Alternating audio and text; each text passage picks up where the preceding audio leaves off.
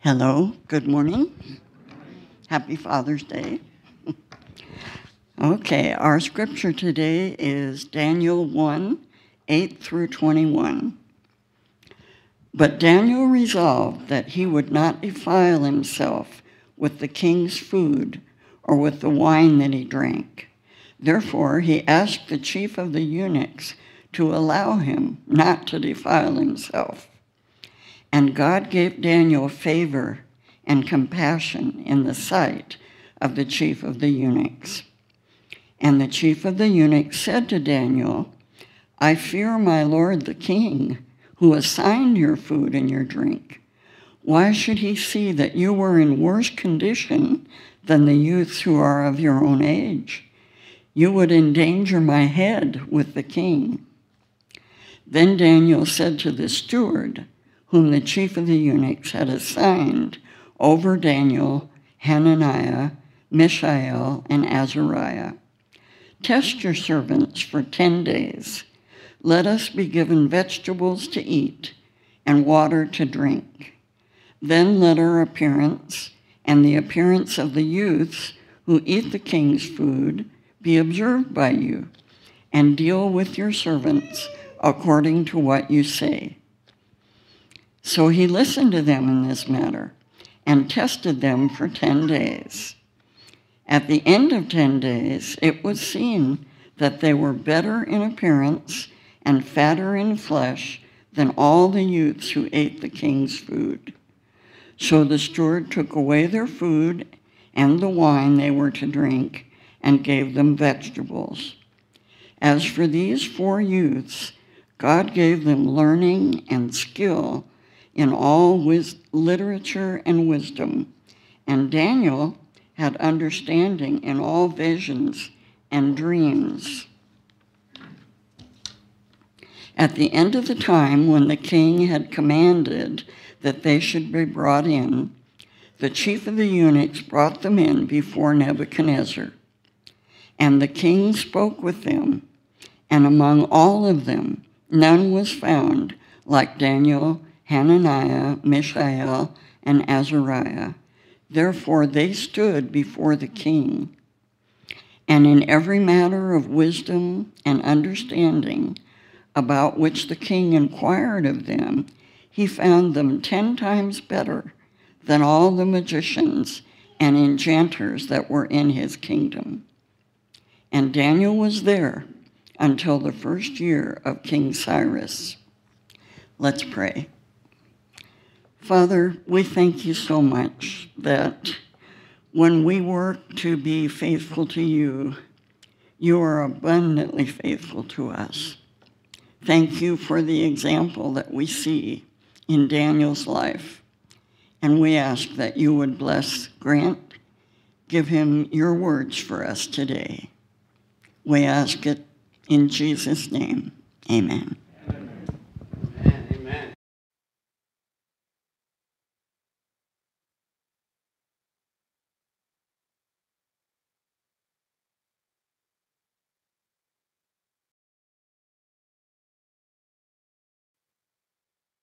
Well, what a story. And we do need to start by just telling that story. It's a story that's familiar to us. I assume you've read the book of Daniel before, and yet it's a story that challenges us in some ways. What parts of this are normative? What parts of the story that Judy just read are things that will always happen to us, or that we should always think about, this is how we should live? And what parts were particular to Daniel?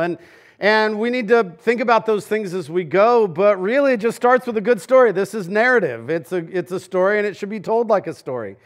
So let's set in. You remember where we've been the last couple of weeks. You'll remember that in the year 605 BC, Nebuchadnezzar, the king of Babylon, actually he was the general of Babylon. His dad was the king when the siege started. But in 605, he laid siege to Jerusalem and took some of the best and brightest, those that were of noble birth, those that were without blemish, those that were already smart and knew how to act in a kingly court. and he brought these best and brightest to Babylon, and we're introduced to 4 of these exiles. The 4 of these exiles that are going to be the majority of the stories of the first half of the book are going to be about Daniel and the men that would come to be named Shadrach, Meshach, and Abednego. Now, along with these 4, there were many others taken to Babylon and enrolled in the program that Nebuchadnezzar set before him. And that program was to systematically make them Babylonian, to not completely eliminate their Jewish roots, because after all, that's why they were so valuable to Nebuchadnezzar, because they could speak the Jewish language and they looked Jewish. And if you're trying to control the Jewish people, having some people that look like them and speak in their accent's a good way to start. So not completely erase where they came from, but to make them more comfortable, self-identify, find their roots in the Babylonian court. Last week, we looked at Nebuchadnezzar's re-education program. We talked about how really Nebuchadnezzar was the power, but Nebuchadnezzar is also a symptom as much as he was a problem. That Judah wasn't just entering exile because Nebuchadnezzar was bigger and stronger. No, rather, the testimony of the scriptures is that Judah is entering exile because they had been, not just for a minute, but for centuries, been unfaithful to God, to Yahweh. And when you think, oh, God sounds kind of moody and sounds like he didn't get his way, so he sent his people into exile. And then you remember a couple of weeks ago, we looked and said, what did this idolatry look like? Well, it looked like child sacrifice. It looked pretty bloody. It looked like stuff that you and I, just as normal human beings, would look and go, that needs to stop. And really all this meant was that Judah, Israel, had begun living exactly like all the nations around, that there was no distinction in practice between the people of God and the rest of the world. And, you know, on one hand you go, wow, these are like ancient political battles. What does that have to do with us? And yet when you say the people of God had fallen into living just like the rest of the world, you go, yeah, I see how that could mean something for us today too. Last week we looked at heeding the warning that Paul gave in Ephesians 6 about the thing that we spent all VBS teaching to our kids this week, that our battle is not just against Nebuchadnezzar. Our battle is never just against flesh and blood, but rather against the powers and principalities and forces of evil in the heavenly places. And so today we're going to look and start to answer the question, okay, if the battle that Daniel is in is primarily spiritual, well, there are a lot of physical parts to it, though. He actually is physically removed from his homeland. He is in Babylon. He is learning the Chaldean literature and the language and all this stuff. So at what point does Daniel have to, is rebel the word? At what point does Daniel have to say, no, I'm going to look different than this program that Nebuchadnezzar would like me to participate in? And you know, the thing that strikes me about Daniel's decision, or these 4 exiles that we hear about so much in the book of Daniel, their decision is just so nuanced and so not legalistic. Rather, it's so much like decisions that you and I have to make all the time. Okay, this is the real world. Here I am. At what point do I say no? At what point do I say, for the sake of getting along, for the sake of even evangelism, I'm going to participate. I'm going to not be a monastic and like go out into the desert and be just me and my Bible, but rather have a robust life in the community so I can bless it. And at what point do I go, no, I've gone here and I can go no further. I have to say no to this. And in the story today, Daniel is greatly, it's a wonderful story if we stop where we just stopped, because it's like Daniel did the right thing and it was great. He was 10 times smarter than everybody else and it all worked out. What a beautiful passage. He was fatter than everybody else and that was a good thing. Just such beautiful language. But he's healthier than everybody else and it all worked out. But this same line of reason is going to end him up in a lion's den. And sometimes it does. And sometimes we see God's provision, which is the point of the book of Daniel, that God is the provider in Judah. Guess what? God is still the provider in Babylon. God is the provider here in Seaside. And yet, that doesn't mean that our path won't include some valleys. And we will have to sing, "If I remain in the valley today, bless the Lord, for he has given himself." So last week we looked at kind of these 6, and this is an arbitrary number. It was just my study. It's not these are the only strategies that evil would use, but we looked at the strategies that seek to discourage us, that seek to assimilate us into modern culture. In fact, I'm no reactionary thinker, and yet we have to say it is always Satan's plan for us to identify with something other than the kingdom of God. Remember, Satan does not need you to follow him. Satan needs you to follow anything but God.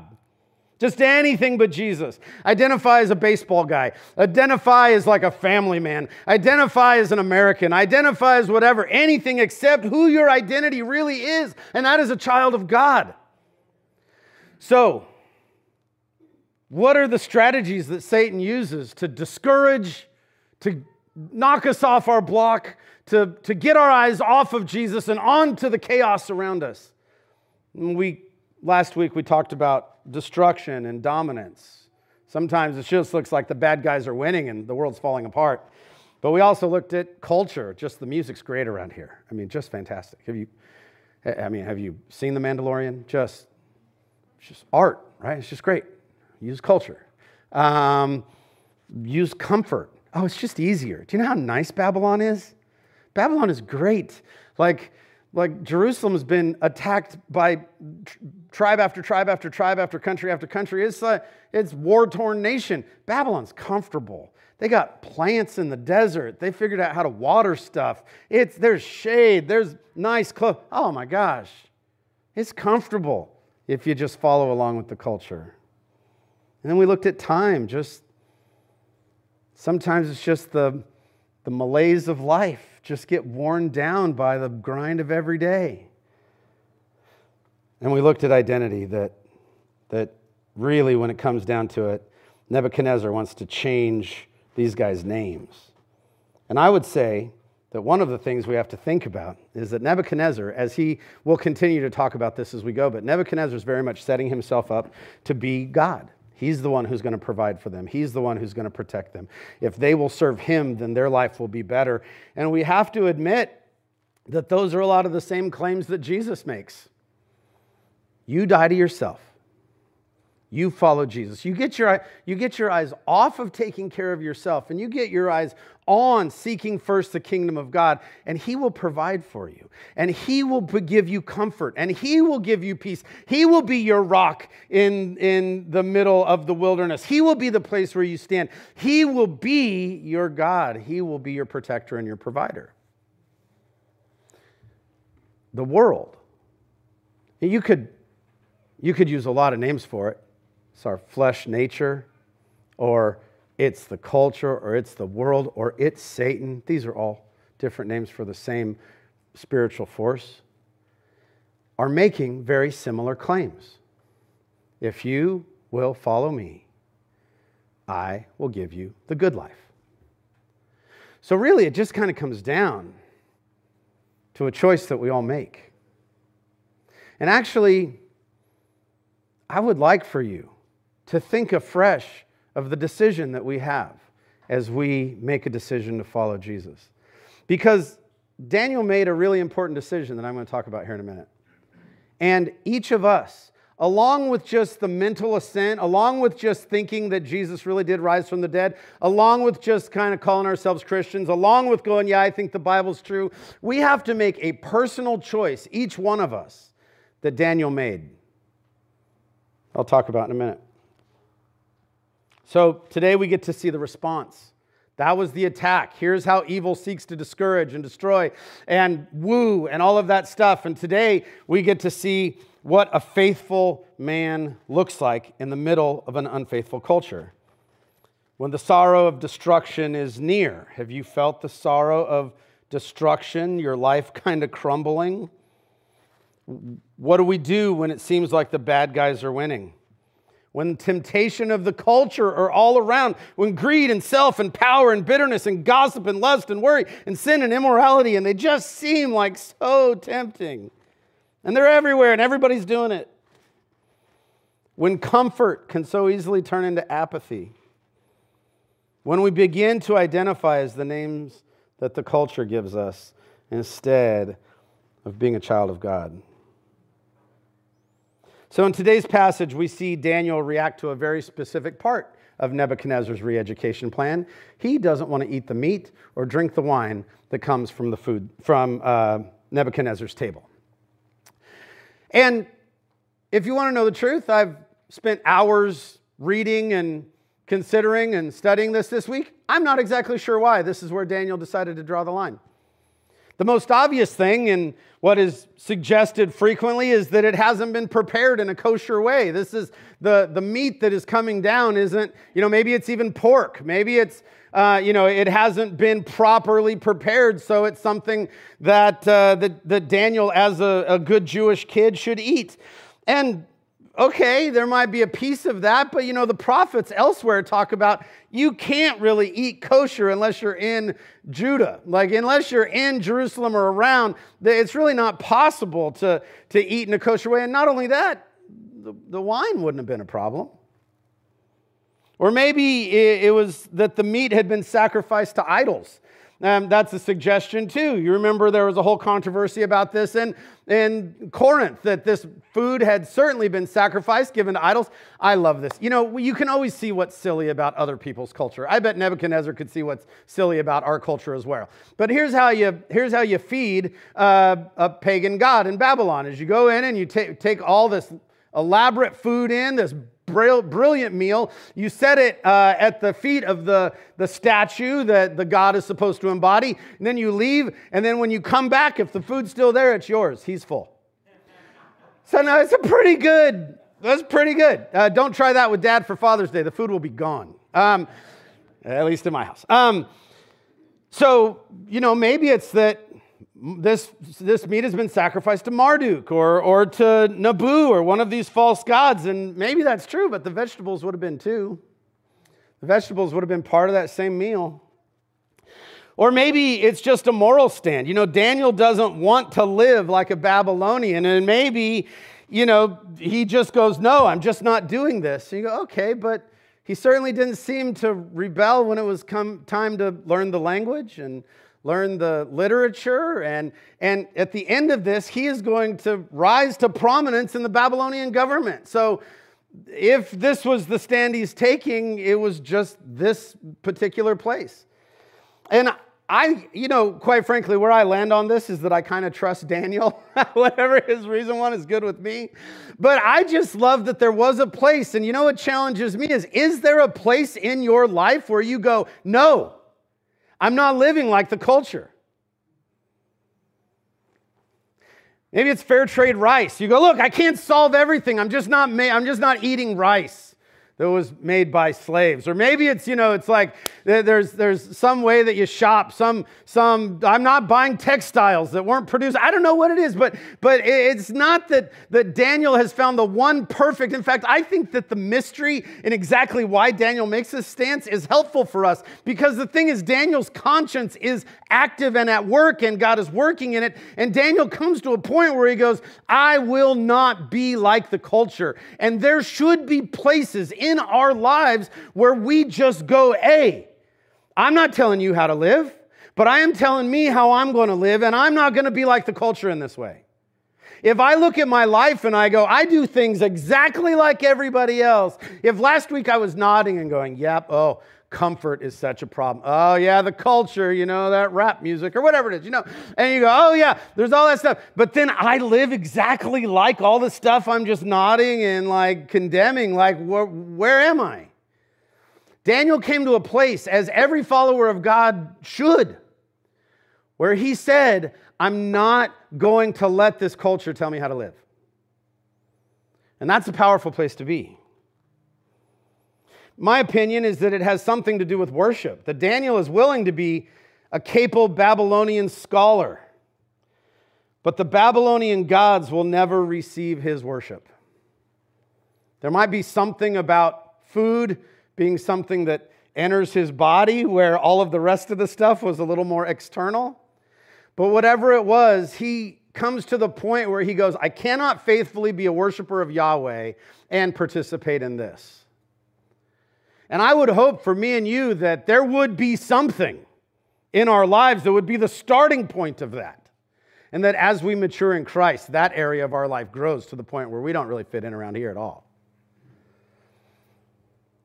So Daniel approaches Ashpenaz, who, Judy read his title. We met him last week. His title is Chief of the Eunuchs. That's tough. When we see the word eunuch, you got to think like it means the same thing that eunuch means, but you got to think like these are the secret service. These are the guys that are the closest to the king. And so Daniel approaches Ashpenaz, and we're told that God had given Daniel favor in front of this guy, that this guy liked Daniel. And that's great. It reminds us kind of Joseph, the way Joseph was in Egypt, faithful to God and yet finding favor in the pagan government. We also think that this is a little like Esther in Assyria, that finding favor with the pagan king and being faithful to God at the same time. People of such good character that they were well liked even in the pagan cultures. So Daniel asks Ashpenaz if he can forego the meat and wine. But Ashpenaz is afraid of Nebuchadnezzar. Look, a lot of the decisions you make in your life are going to come down to who you're afraid of. Daniel is liked by this guy. This guy is a Daniel fan. And yet when Daniel comes to him and says, hey, it's against my religion, or whatever he said, can I not eat the meat and not drink the wine? Ashpenaz says, look, I like you, Daniel, but I like my head right where it is on my shoulders. If I don't feed you what I'm supposed to feed you, and you don't thrive, it's going to be my head that gets lopped off. So then Daniel approaches the guy under Ashpenaz, the steward, who is, if Ashpenaz is the general, maybe this guy's the sergeant, is the steward in charge of feeding them. And he proposes a trial period. So for 10 days, just give us the vegetables and water and don't make us eat the meat and the wine and see how we do. Many scholars make a point to go, hey, actually, at a guy of the steward's level, this was not a mover and a shaker. This was not like a high-ranking dude in the government. Probably he thought, so I keep the meat and the wine? I bring it home to my family? I'll give you 10 days. That would be a very nice 10 days at my house. And at the end of 10 days, Daniel and his friends were healthy.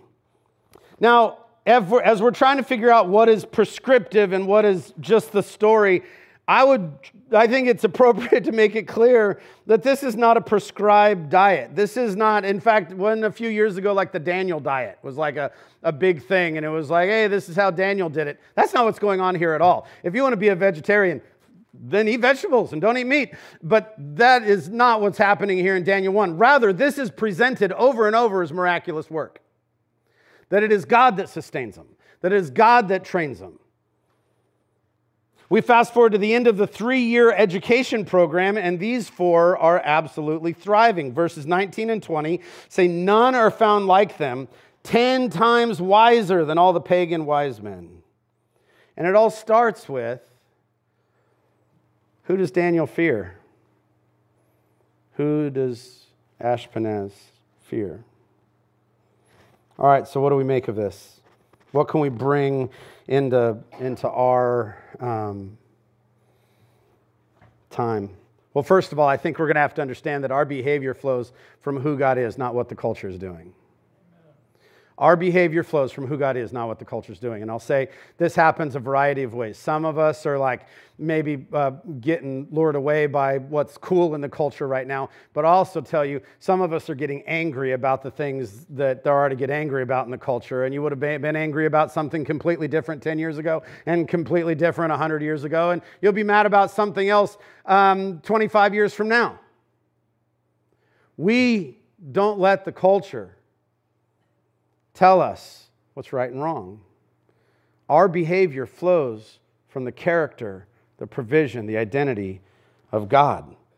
We don't ask questions. Daniel didn't ask questions like, what can I do? You know, I loved being a youth pastor, and if I didn't have so much gray in my beard, I'd do it again. All-nighters are hard. My knees hurt. And I love question and answer day. And as a teacher over at Trinity Christian High School, we do question and answer day an awful lot. And a big category of the questions is, how much can I get away with?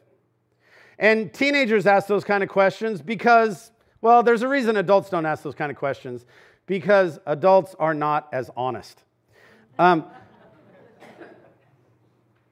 We ask questions. What can I get away with? Is God going to be mad if I do this? Is God going to be mad if I do this? Can I go this far and not further? What can I do? Or we ask, what's everybody else doing? Oh, if there's another Christian who's doing it, I guess it's okay. But rather, we don't say stuff like that. Instead, we let our behavior be guided by questions like, what ought I to do? Viktor Frankl in Man's Search for Meaning, this was one of the big ideas in that book, that what true ethics, true morality is not looking around and going, well, what seems right and wrong by the culture, but by saying, no, for all time, all space, according to the nature of God, what ought I to do? What if our decision-making was based on that? The problem with making decisions about our behavior based on what I can do is that I'm pretty smart. I can justify just about anything. Can you make a case for Daniel going ahead and eating the meat and drinking the wine? I can. Of course you can. I mean, better to be a live chicken than a dead hero? You could even make it sound really spiritual. Be like, well, look, I have a ministry to all these Chaldeans. And it's called friendship evangelism. Maybe you've heard of it. I have to participate in the culture fully so that I'm building whatever it is. I could make that case. I've fallen victim to that kind of logic. Have you not fallen victim to that kind of logic, or are you lying?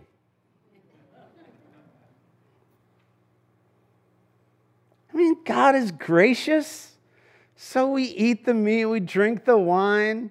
I can't be the only one standing out. Look at this, Babylon is huge. What, I'm going to just be the crazy guy in the square with a sign, don't eat the meat or drink the wine? Come on. Compromise has to happen somewhere, right? God will still love me. And the problem with making decisions based on what everybody else is doing is similar. Your only choices are what everybody else is doing. Like, do you ever see your choices that you're given about a social situation and you think, none of these reflect the heart of God at all?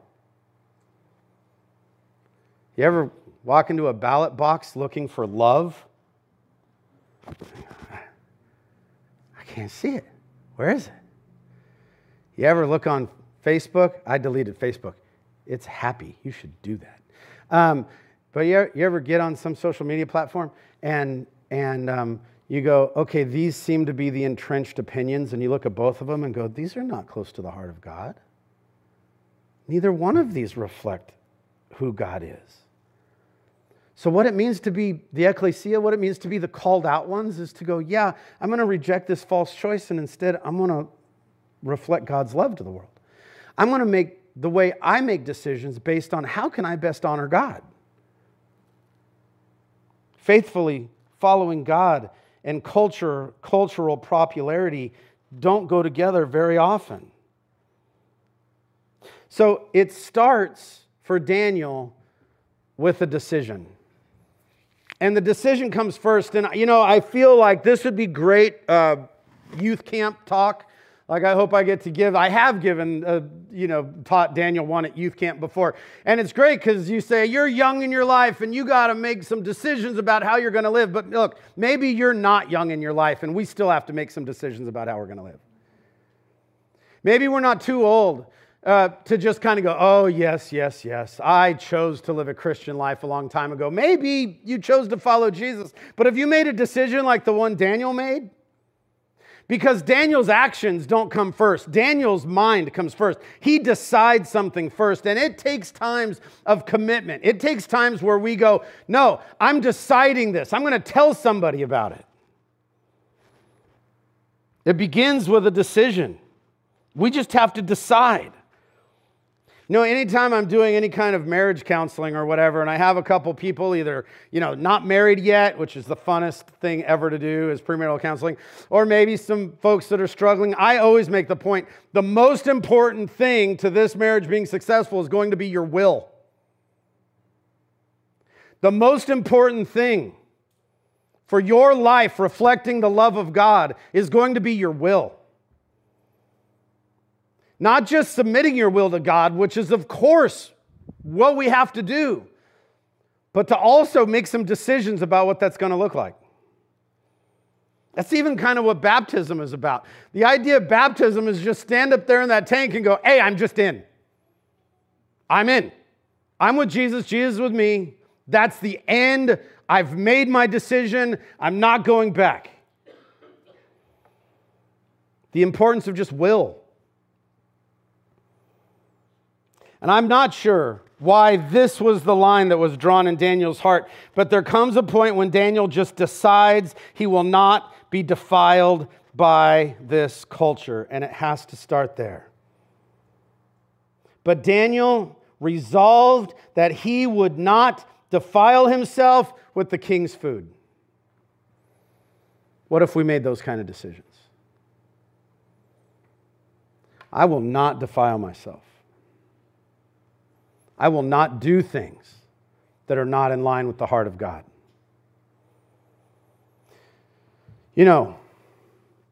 I've read in Acts about Peter's dream. It's not food anymore that we're looking at to defile ourselves. I wonder if even if you have a Bible in front of you, you'd turn over to Matthew 15 very quickly and consider verses 10 to 20 with me as Jesus talks about a New Testament idea of what defiles people.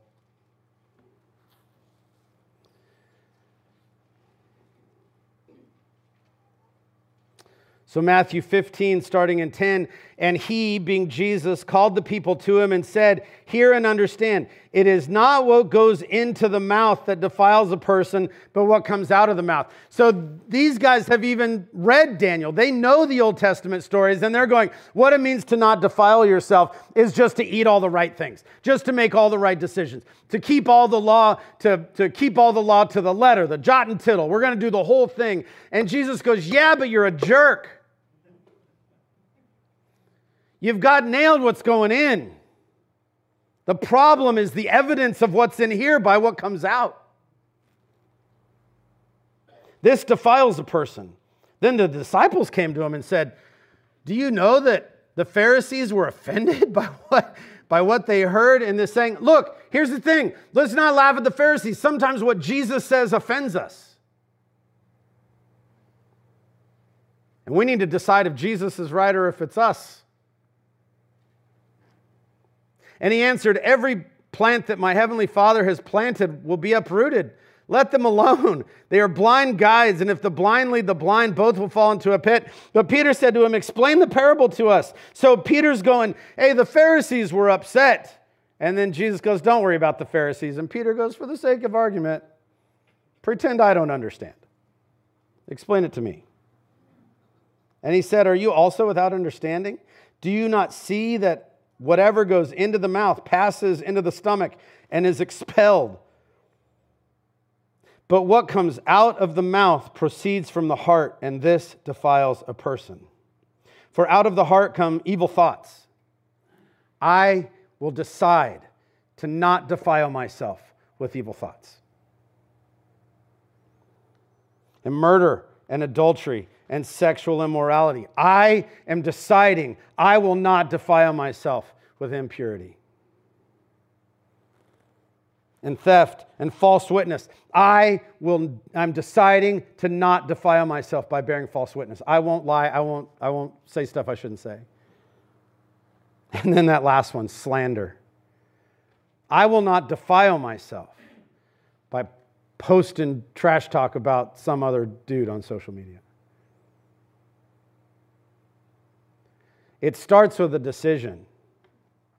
Where you go, I love God so much. I'm not trying to get in on a technicality. I'm not legalistically trying to make my behavior so good that I get in. And I'm not going to try to argue my way into the kingdom of God. Rather, I'm going to stand here and go, God, in light of you, in light of the awe of you, the power of you, who you are, I'm not going to defile myself.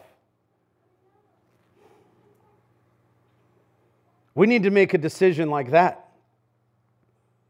Guys, if there is sin in your life, if compromise has crept in, if you aren't living the faithful life you know God desires for you, if there is gossip, if there is hate, if there is racism, if there is a lack of financial faithfulness, if there is sexual immorality has crept in, if pride has crept in, if greed has crept in, if something has crept in and has stopped you from forgiving, fully forgiving and loving someone, or giving into worry, if worry has become more attractive than trust, make a decision.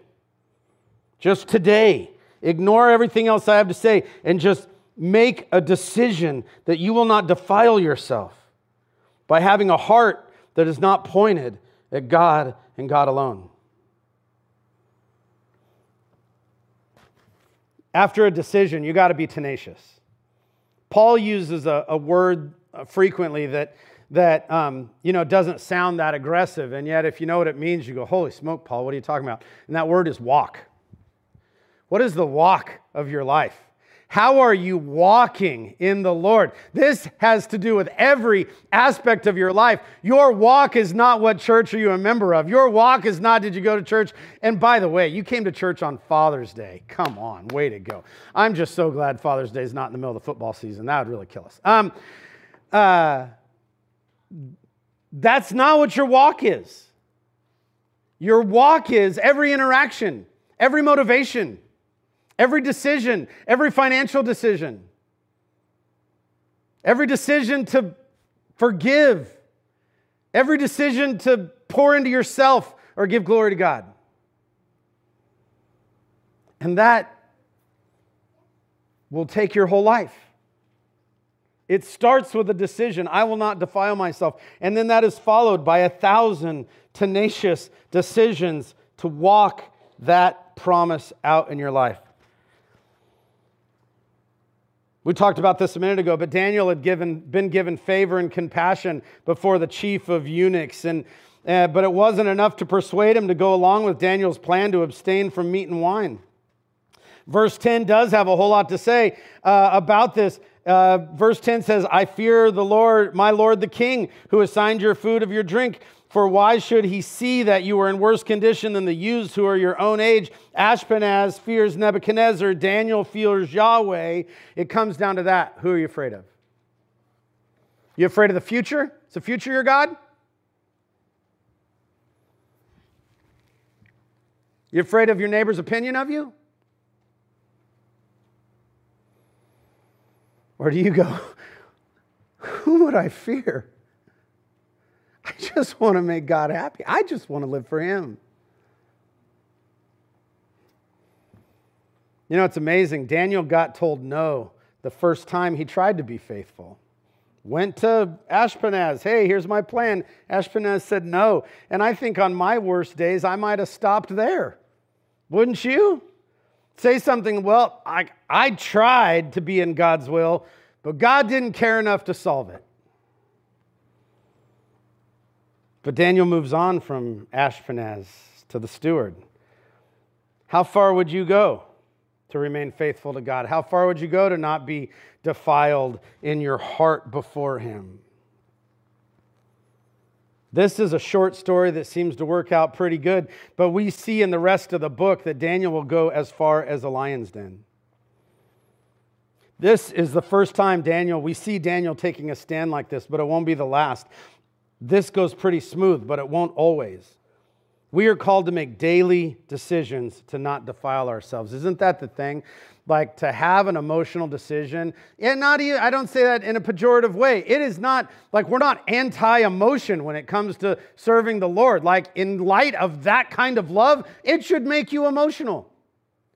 But to have a moment where you go, God is so good, I'm going to walk faithfully for you, that is a wonderful thing. And yet it must be followed by a daily walk. It could be that there was a point when you did make a decision. I will not defile myself with any of the things this culture is offering me. I am going to walk faithfully with the Lord. But compromise has crept in. Maybe today's the day to just refresh that commitment. And really it comes down to this, and maybe this should have been earlier, but here's where it came in the scriptures. God's wisdom is superior to Babylonian wisdom. Here's the thing that you really have to just decide. Don't fake it. Pretend you're not in church. Pretend you're not sitting on really nice pews. Pretend you're just alone making this decision by yourself. You've got to decide, is it in your best interest to decide to follow Jesus with your whole life? One of the biggest lies of the enemy, he's the father of lies. He's good at it. He's been here forever, doing it a lot. He'll be here a while longer. But one of the biggest lies of the enemy is that our choices are a faithful, dull, boring life of following Jesus, or a fun, exciting, and rich life of following our own heart. One of the big ideas in Daniel is that God's wisdom and provision are available and superior right here, right now. Remember where Daniel is. God is not limited geographically. Even here in Babylon, even here with pagan statues and all the pagan worship, and no, Yahweh's name is not on anybody's lips. Even here, God will give you the good life. He will be your protector and provider right here. God is not limited geographically. God is not limited culturally. This I love. Oh, I hear so much stuff about the dwindling of the church in America or whatever. You think that God is like, oh no, the culture. No, the church is not faithful all the time. I would say that probably is an issue. But it's not like God is like, oh, this is the culture I can't work in. God's not limited, even by Babylonian culture. He can handle Seaside. He can take care of you right here. God is not limited politically. I know I talk about this too much, but God is not on his throne going, I hope my guy wins. The throne is solid. He's on it. He can take care of you right here, right now, no matter what. God is not limited by idolatry. Guys, nothing has to happen for you to live a life of love and joy and peace. But you do have to decide if you think making a decision, I'm not going to defile myself. It's God. I'm following Jesus with everything I've got every day. I don't care what it costs. I'm just doing that. You have to decide if that's in your best interest.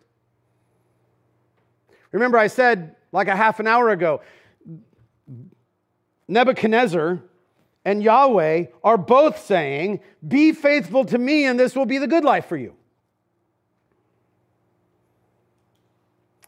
It's hard for me to put my exact hand on what exactly our culture is offering, like what's the mission statement of the culture, but I think it's something like follow your heart. To thine own self be true. I think is something like what we're being offered. And you just have to decide submission to Christ or follow your heart, which is the good life. Make a decision today. If you've never made that decision before, come on, man. There's plenty of room at the family table and the family of God. We're welcome. We'd love to have you. God's wisdom is superior to Babylonian wisdom. The undefiled life is the good life. Peace and joy and love are available following Christ, not following our heart. We'll talk about this more next week because this is going to be the point of the story next week, the next 2 weeks actually, that the wisdom of all of the Babylonian enchanters and magicians and all of those folks is just woefully insufficient compared to God's. But let me just get us started very quickly. Tremper Longman says, worldly wisdom and godly wisdom are not just different by scale, but by kind. It's not that God has a lot more worldly wisdom. It's a whole different thing. So who are you following?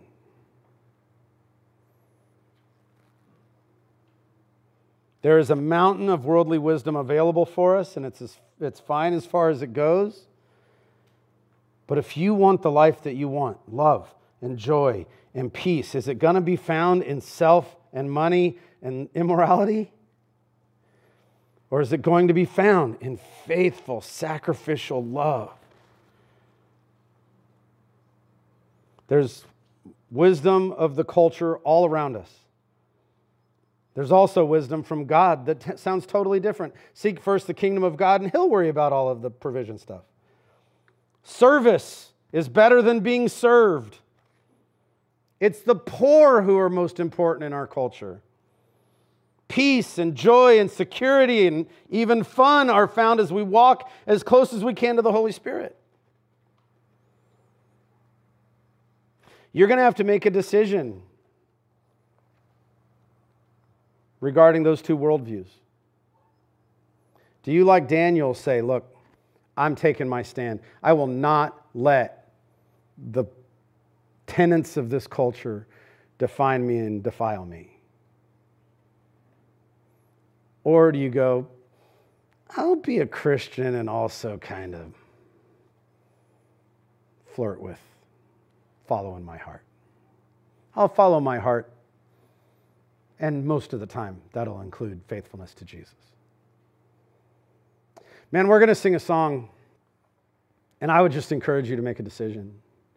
And if it's a decision that is not hard for you because you made that decision before and you make that decision daily, then it's a great joy to just go, yeah, if there was like an altar call right now, I'd come forward. You know what I mean? Like, I would never miss an opportunity to say, yeah, God, I'm for you. You and nothing else. So take that time. But if you've been following your own heart, and maybe now's the time that you would say, God, I believe that the good life is not found in following my own ambitions and desires. I think the good life is found in following you. And from this day forward, I will not defile myself with anything this culture has to offer. Let me pray, and then we'll sing a song. Heavenly Father, thank you for giving us encouragement from the Scriptures. Lord, I do. Lord, it's convicting to me. Lord, there are so many ways that that we each are being either tempted or discouraged. Lord, destruction is around, and so is the lure to comfort and culture and all of that stuff. And God, I pray that you would protect us from that. Lord, that we would be a room full of people who say, I will not defile myself. I'm not going to give in to, gossip or hate or racism or greed or impurity, but rather, I'm going to be faithful to Jesus every day. I love you, God. In Jesus' name, amen.